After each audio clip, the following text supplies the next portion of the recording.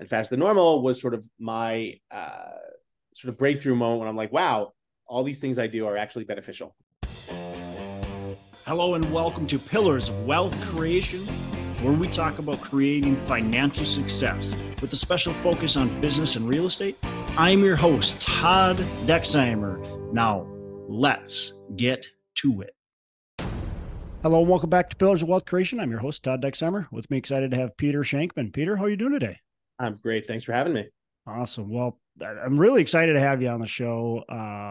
I listened to your book, Faster Than Normal, and I actually listened to it. I was recommended it by a friend of mine who was like, "You have to read this book. This is like completely tells a story of your life."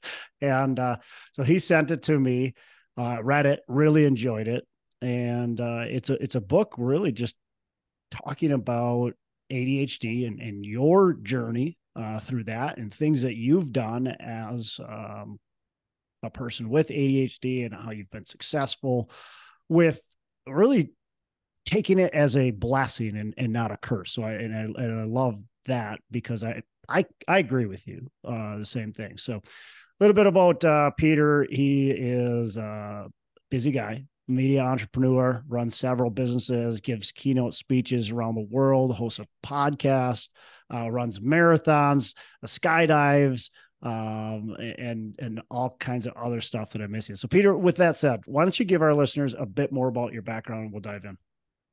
Yeah, I mean, what's my story? So I was in graduate school, not supposed to be doing any of this. I was studying fashion and portrait photography. With 18 credits to go, I lost my financial aid. The government sent me a letter that said your parents make too much money, we're taking away your financial aid. I sent the government a letter that said they do make too much money, but they keep it. The government didn't find that funny. So I moved back to New York City, where I was born and raised, and was hanging out. This is the mid-90s, was hanging out in something called the Melrose Place TV Gossip Chat Room. For your listeners under 35, it's like using Snapchat, but it's on a computer, on a desk connected to a phone line, because phones used to connect to walls back then. And you'd type something in this chat room, you get a slice of pizza, half an hour later, come back, someone type something back to you. And that's what we did instead of dating. And someone in this chat room said, my company's trying to build a newsroom. You have a journalism degree. Why don't you submit your resume? I said, sure, I have no experience. That'll be great. And I was hired by America Online to help found the newsroom about a month later. So it was pretty crazy. It was a unexpected type thing. My dog's being psycho. But yeah, long story short, I wound up working at AOL, came back to New York, launched a PR firm, sold that a few years later, consulted for several years, then eventually came up with the idea for something called Help a Reporter Out, which connected journalists with sources all around the world. That blew up beyond my wildest dreams. It was acquired by what is now PR Newswire back in 2010. That was sort of a game changer for me. And then ever since then, I have been consulting, speaking, and eventually I tried to figure out why I was so good at doing things like starting and selling companies, but really, really terrible at things like, remembering to talk to my now ex-wife and things like that. And I finally got diagnosed with ADHD, and my ADHD made a lot of sense for a lot of reasons. And I took a couple of years to try to figure out why all the things that people thought were crazy when I did actually wound up benefiting me. And that led to a podcast and a New York Times bestseller called Faster Than Normal. And Faster Than Normal was sort of my sort of breakthrough moment when I'm like, wow, all these things I do are actually beneficial. I just have to learn how to process them and do them the right way. That led to, learning about that, and eventually recently started a company that helps companies attract, hire, and retain neurodiverse employees while making neuro-inclusive spaces for their companies. So what's a neuro-inclusive space? Basically the premise that if you help people with neurodiversity be better at work, you're also helping people without neurodiversity. So, if you shouldn't just allow noise canceling headphones to the people who have neurodiversity, they should be allowed to everyone because they benefit everyone. Sure. Right? So creating neuro-inclusive spaces benefits everyone without leaving anyone out. Gotcha. Makes sense. And that's, so your company is trying to, it's consulting existing companies on how to do that? So yeah, it helps. It helps. Like for instance, I'm giving a talk to all 80,000 employees at Morgan Stanley tomorrow, talking about what neurodiversity means in terms of the workplace, what companies can do to what executives can do, what managers can do, what employees can do. If you're neurodiverse, here's how you can suggest something. Here's what you can do, whatever the case may be. Yeah. So it's teaching these companies. We're working with Adobe, with Google, things like that. So it's a lot of fun. Yeah. Yeah. To your book, I want to talk a little bit about that, because I know that a lot of entrepreneurs, and so the people listening to this show, I haven't done a survey. I don't know how many people have ADHD, ADD in this, audience, but I know that a lot of them have to, or at least maybe they don't even have the diagnosis, but they struggle with focus, right? And I think everybody probably struggles with focus. And so a lot of what I think your book is really good for, quite frankly, anybody, whether they have ADHD, whether they know somebody that has ADHD, or whether they're just get distracted.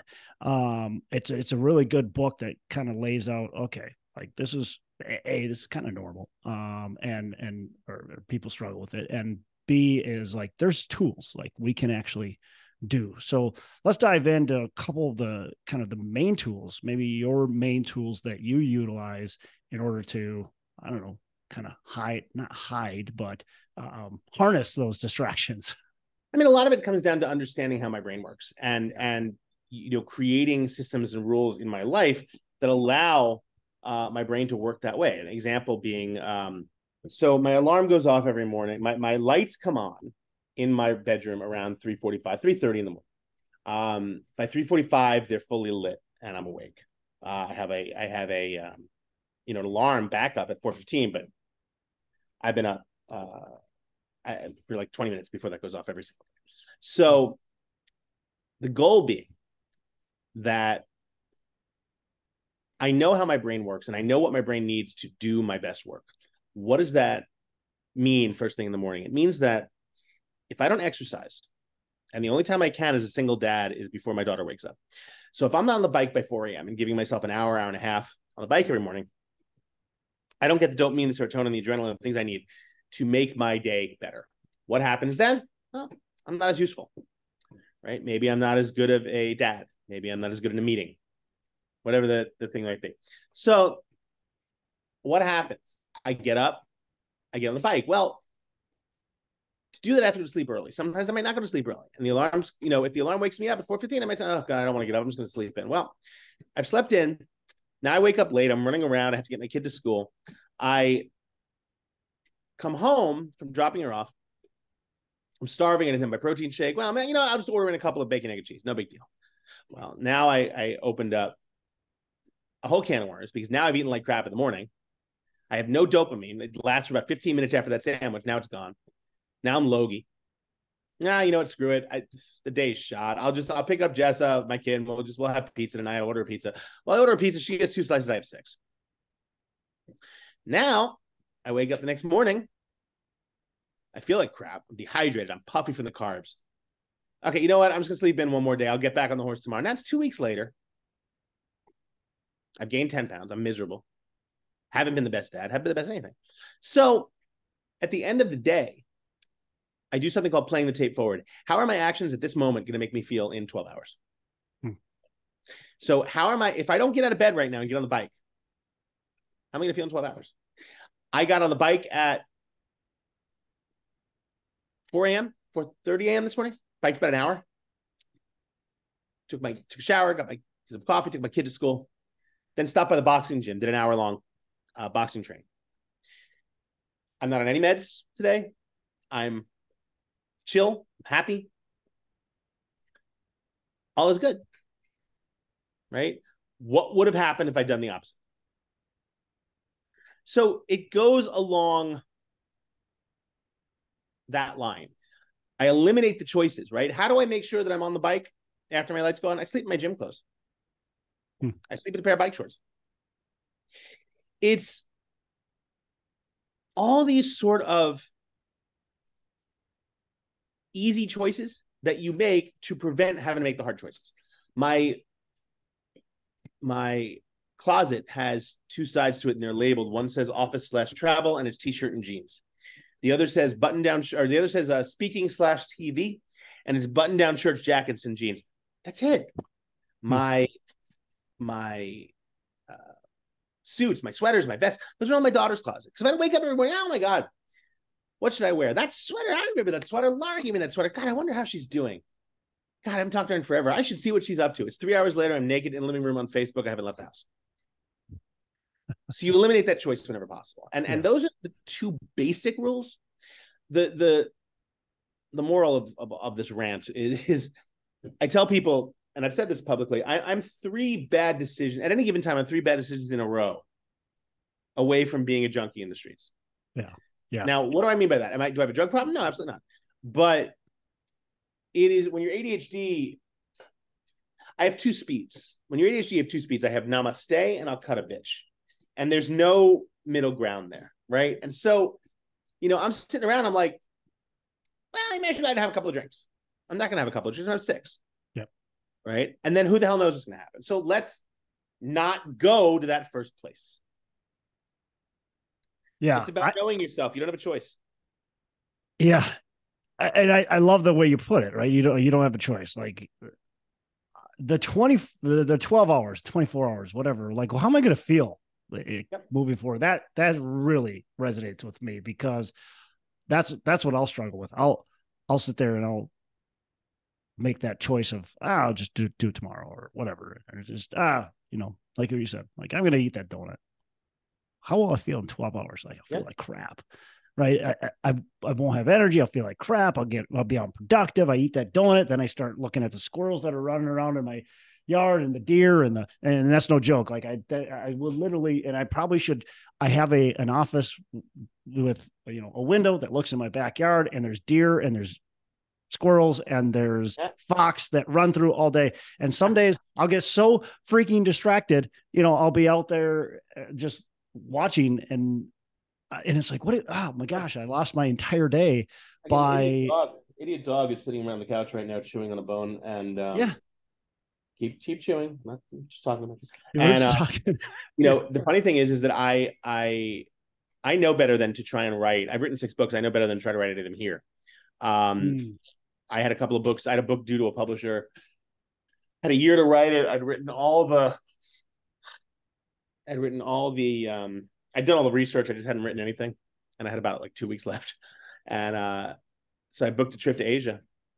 And I got on the plane with a sweatshirt, my laptop, pair of headphones. I wrote chapters 1 through 5 on the flight out. Landed, took a shower in the lounge, had some sushi. Got back on the same plane, same seat. 2 hours later, wrote chapter 6 through 10. Landed 36 hours later with a book. Everyone thinks it's crazy. It's not crazy. It works. Yep. You have nothing else to do. You're trapped. And so what are you going to do? You can't be distracted. You're there. You're stuck. 100%. So you wrote that in the book, and I thought, I'm like, man, that's amazing. Because every time I fly, I'm so productive during the flight. I'm so productive during the flight. Yeah, I get 100%. To the airport and I'm just hammering on my computer and getting so many things done. And the flight lands, and yeah, you're right. You should probably get back on it and go back home, because you'll have an amazing day if you do that. Yeah. There's nothing else to do. No, you got to make sure that, again, you have to know yourself. And look, no one's perfect, right? I screw up all the time, but the key is just try and learn and figure out the next best way to do it. Do you have any tips for when you do get distracted and get on that, 2 weeks of, oh man, like I've been eating unhealthy. I've been not waking up in the morning, not exercising. Is there a tip to get you back kind of in the saddle again? A good night's sleep always helps. Going to bed early always helps. Saying no to the things that you want to do sometimes helps as well, because by the time you wake up, that's a reset. Yeah. You wake up at, what did you say, 4? My alarm goes up. My lights come on around 3:30, 3:45. 3:45. What do you have a daily routine that you do that helps you? You kind of mentioned some stuff already. Yeah, so I get on the bike first thing in the morning. Yep. I grab protein shake after the bike, and then I go intermittent fasting usually between like 6 a.m. and around 4:30. Okay. So the protein shake keeps me through the day. I intermittent fast, and the reason I intermittent fast isn't so much to lose the weight, obviously, it's to make the choices easier. If I can look at my watch, I want to, oh, look, a pizza place. Nope, can't do it. It's, again, that simple. Yeah. Right. And that's really the key. At the end of the day, you're kind of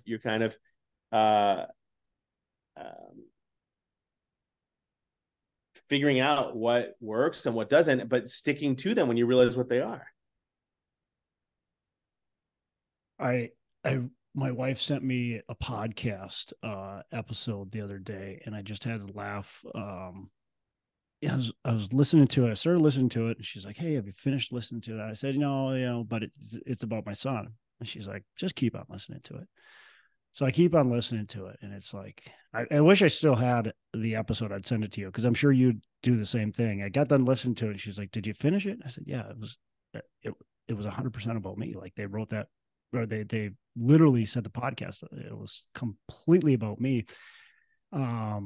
It's just amazing when you're talking with somebody else, because I never really realized.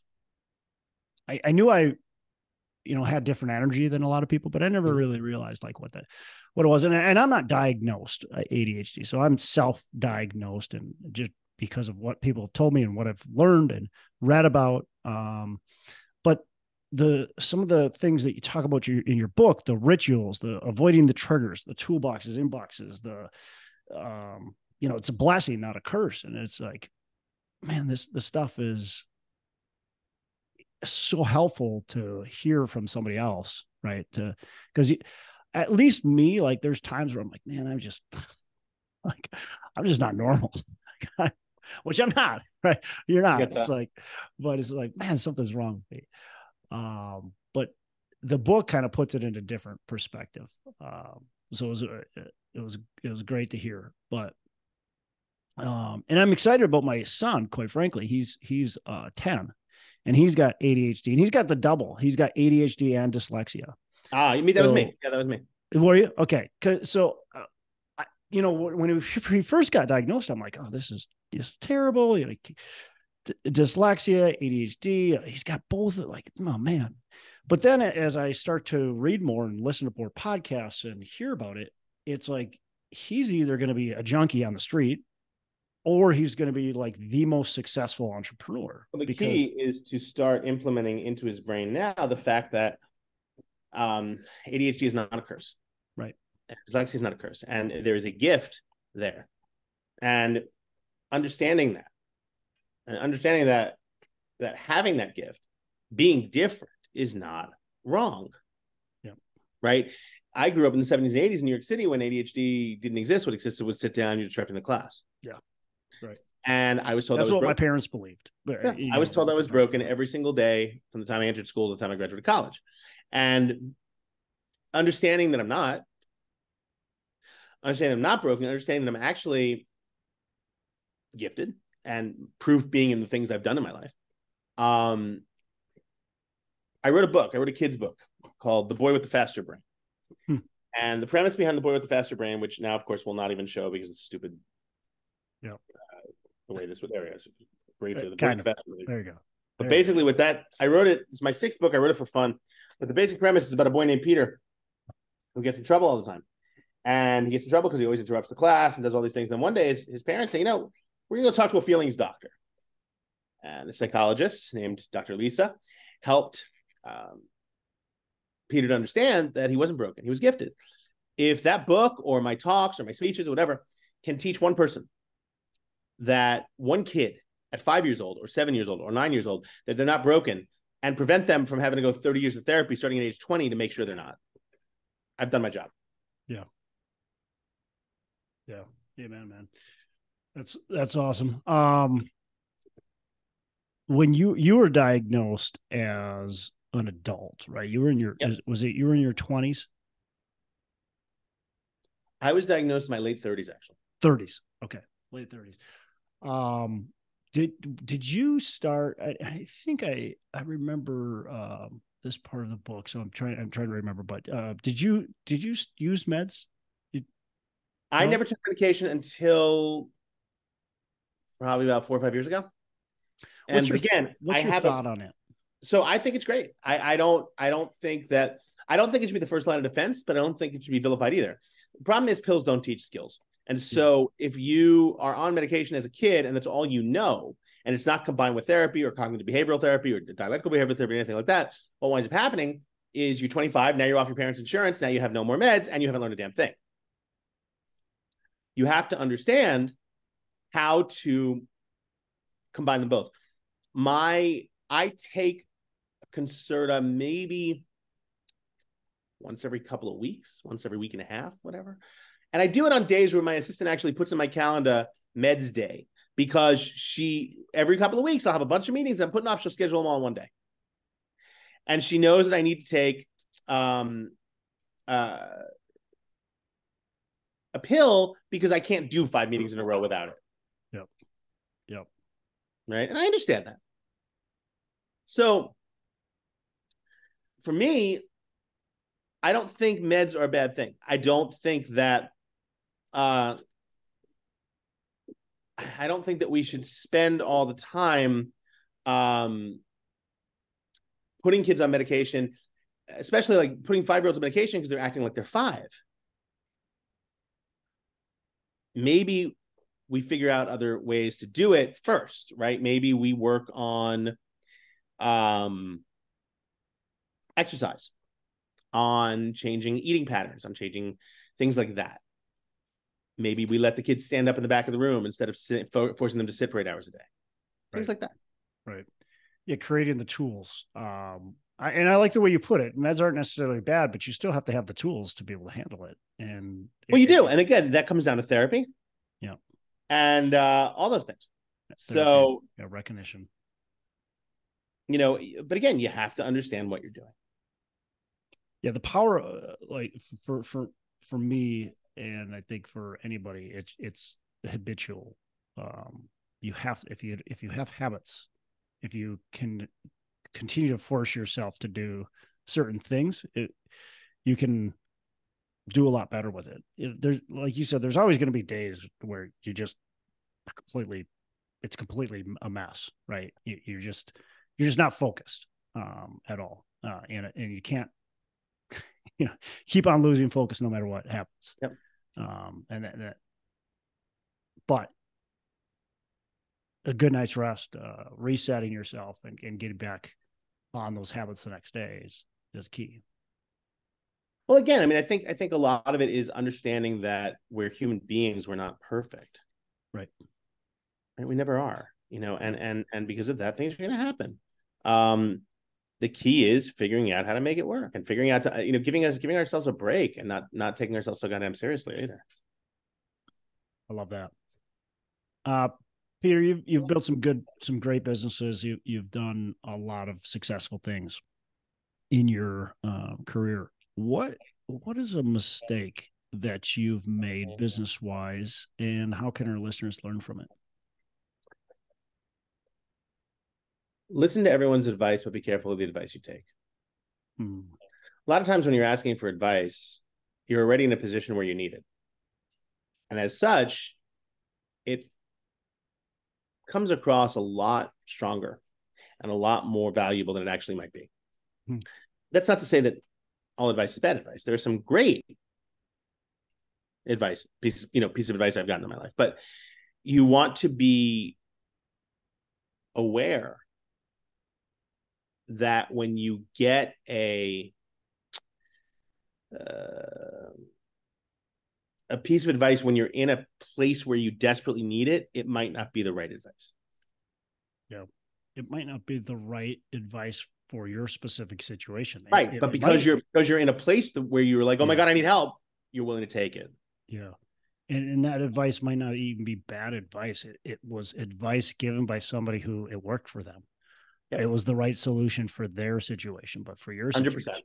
Maybe not. There's a lot of good meaning people that can give you a lot of advice that might not be so great. Oh, I love that one. what are, you talked about, things you do with ADHD, but what are maybe some other success kind of habits, things that you feel are key to building a successful business? Maybe two or three things. 15 minutes early is on time is late. That goes without saying. I try, when I'm going into a meeting, I try to up my dopamine and adrenaline and serotonin a little bit. Living in New York City and having all my meetings in New York, it's very, very easy to walk everywhere in the city. So when I go to a meeting, I try to leave enough time to be able to walk there, if the weather cooperates. What else do I do?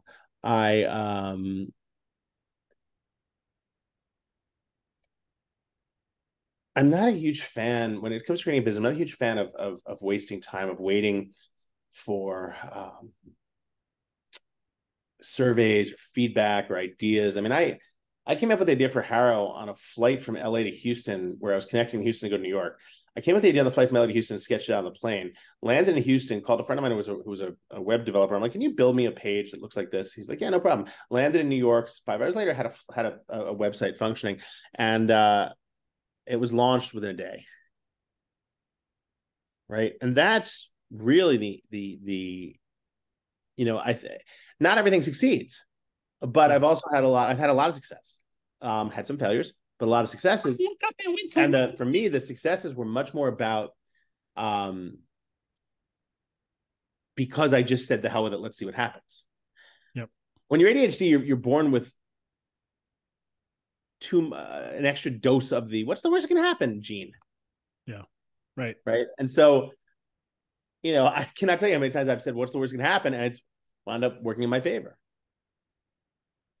It's just taking that action without action. I just overthinking. I just said this to someone yesterday. The cure for anxiety is action. It's very, very important. Yeah, absolutely. Yeah, and I love the upping your dopamine. One thing I do before, if I've got a meeting, if I'm giving a speech, well, quite frankly, doing a podcast, I have a pull-up bar, and I'll sit there and I'll do a few pull-ups, and I might do some push-ups. If I'm going to jump on stage, I'm doing jumping jacks. I'm doing push-ups. Yeah, I'm upping my dopamine. Same type of thing. If you're jumping into a meeting, I love, walk to the meeting if that works. I'm a huge fan of cold showers, ice baths, ice plunges. Only problem with living in Manhattan is that I can't have an ice barrel outside my, if I lived in like, I don't know, a suburb or somewhere in the country, I'd have an ice barrel. I'd leave it outside. It's 29 degrees out today, right? I'd leave it outside. I'd break the top of the ice. I'd jump my ice barrel for 3 minutes. I don't get to do that in Manhattan. So I'm constantly dumping a ton of ice from my freezer into my bath. Yeah, Minnesota, you can just literally walk outside and drill a hole in the ice, and yep. So, all right. Well, I got a couple last questions. I want to wrap up. I want to respect your time. What's a favorite book other than one of your own? What's a favorite book that you can recommend to our listeners? I read Sun Tzu's The Art of War every 6 months, but there's a book called They Can Kill You, But They Can't Eat You. It's by a woman named Dawn Steele. She was the first female head of Paramount.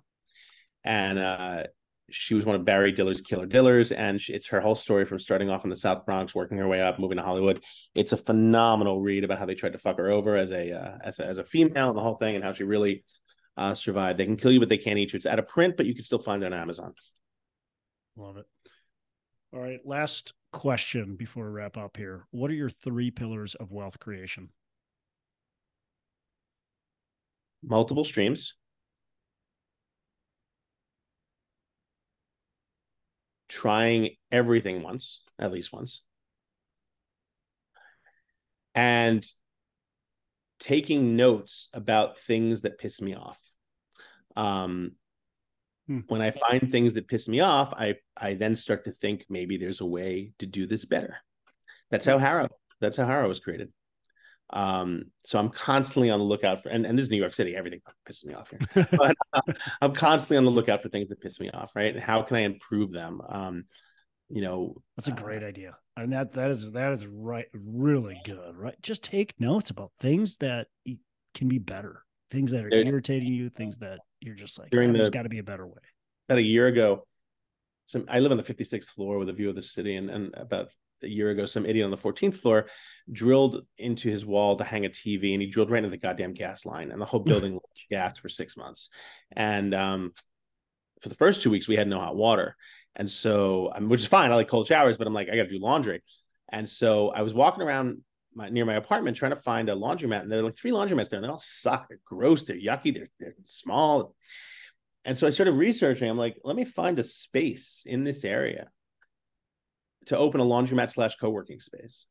And the idea is sound. It's 100% there. I'm just waiting for the lease prices in New York City to drop because they're just ridiculous now. And they will drop soon enough, within like a year or so. Once that happens, I'll probably open it. But, it's one of those things where I'm not paying $30,000 a month for a 4,000 square foot space. But it's those kind of ideas. It's thinking about what can I do that is just a little bit better than and that's because that's the thing. And I'll end it with this. The bar is so goddamn low, right? Whenever I give a speech, I ask people, who had a great flight here? And they're like, oh, I had a great flight. What made it great? We took off on time. We landed on time. Like, that's not a great flight. That's just called a flight. That was nothing special. You think it's a great flight because you were expecting to be 3 hours delayed and land in a different city. Right. The fact that you took off on time and landed on time, you're over the damn moon. It's just a flight, dude. So if the bar is that low, I don't need you to be great. You just suck slightly less than everything else and you'll win everything. So that's kind of how I look at it. Suck slightly less than everything else. Yeah. Yeah. Great point. Bar is set really low for most things, and just do it a little bit better. Maybe you should just buy one of those laundromats that suck so bad. Been thinking about it. And then you can turn them over into something better. Been thinking about it. Yeah. Peter, how can our listeners get in touch with you, learn more about what you got going on, what you're doing? Yeah. So my entire life is my email is peter@shankman.com. It always has been. I answer all my own email. I'm not allowed to book my own calendar. My assistant doesn't let me do that, but I am allowed to answer my own email. And so I do that, peter@shankman.com. I encourage you to reach out anytime. I'm happy to chat, happy to talk. I have the podcast called Faster Than Normal, same name as the book. I'm on all the social platforms except Twitter. I try to avoid going where Nazis are, but I am on all the other platforms at Peter Shankman, everywhere, on Threads, on Facebook, on LinkedIn. You can find me, and I'm a pretty good responder. If you're ever in New York and you want to go take a, my friends call me Aaron Sorkin because I don't have meetings. I do walk and talks, just like the West Wing. So if you ever want to meet me in New York, we'll grab a coffee. We'll walk up to the park, whatever you want. We'll do a nice couple of mile walk and talk in New York City. I'm always happy to do that. That's great. Peter, really appreciate it. Appreciate the time. And listeners, check out the book, Faster Than Normal. I think it's excellent. And of course, connect with Peter. And I don't think you'll be disappointed. Peter, appreciate the time, and you have a fantastic rest of the day. Pleasure was mine. Take care. Hey, thanks so much for listening. I appreciate you being a loyal listener. I would love to have you go on to our Facebook page and subscribe, give us a thumbs up, go on to iTunes or wherever you listen and give us a rating and review. Don't forget to subscribe.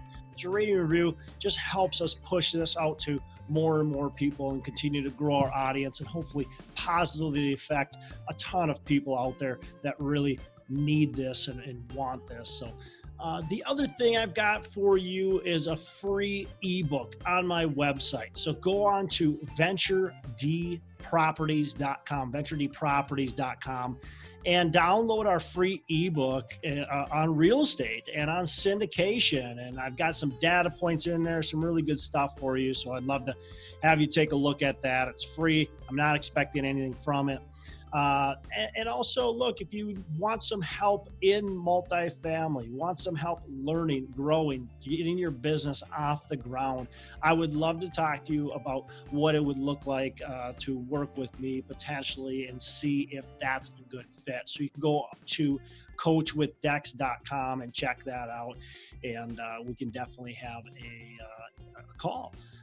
Thanks a lot for listening. You make it a fantastic rest of the day. I'll catch you on the next episode.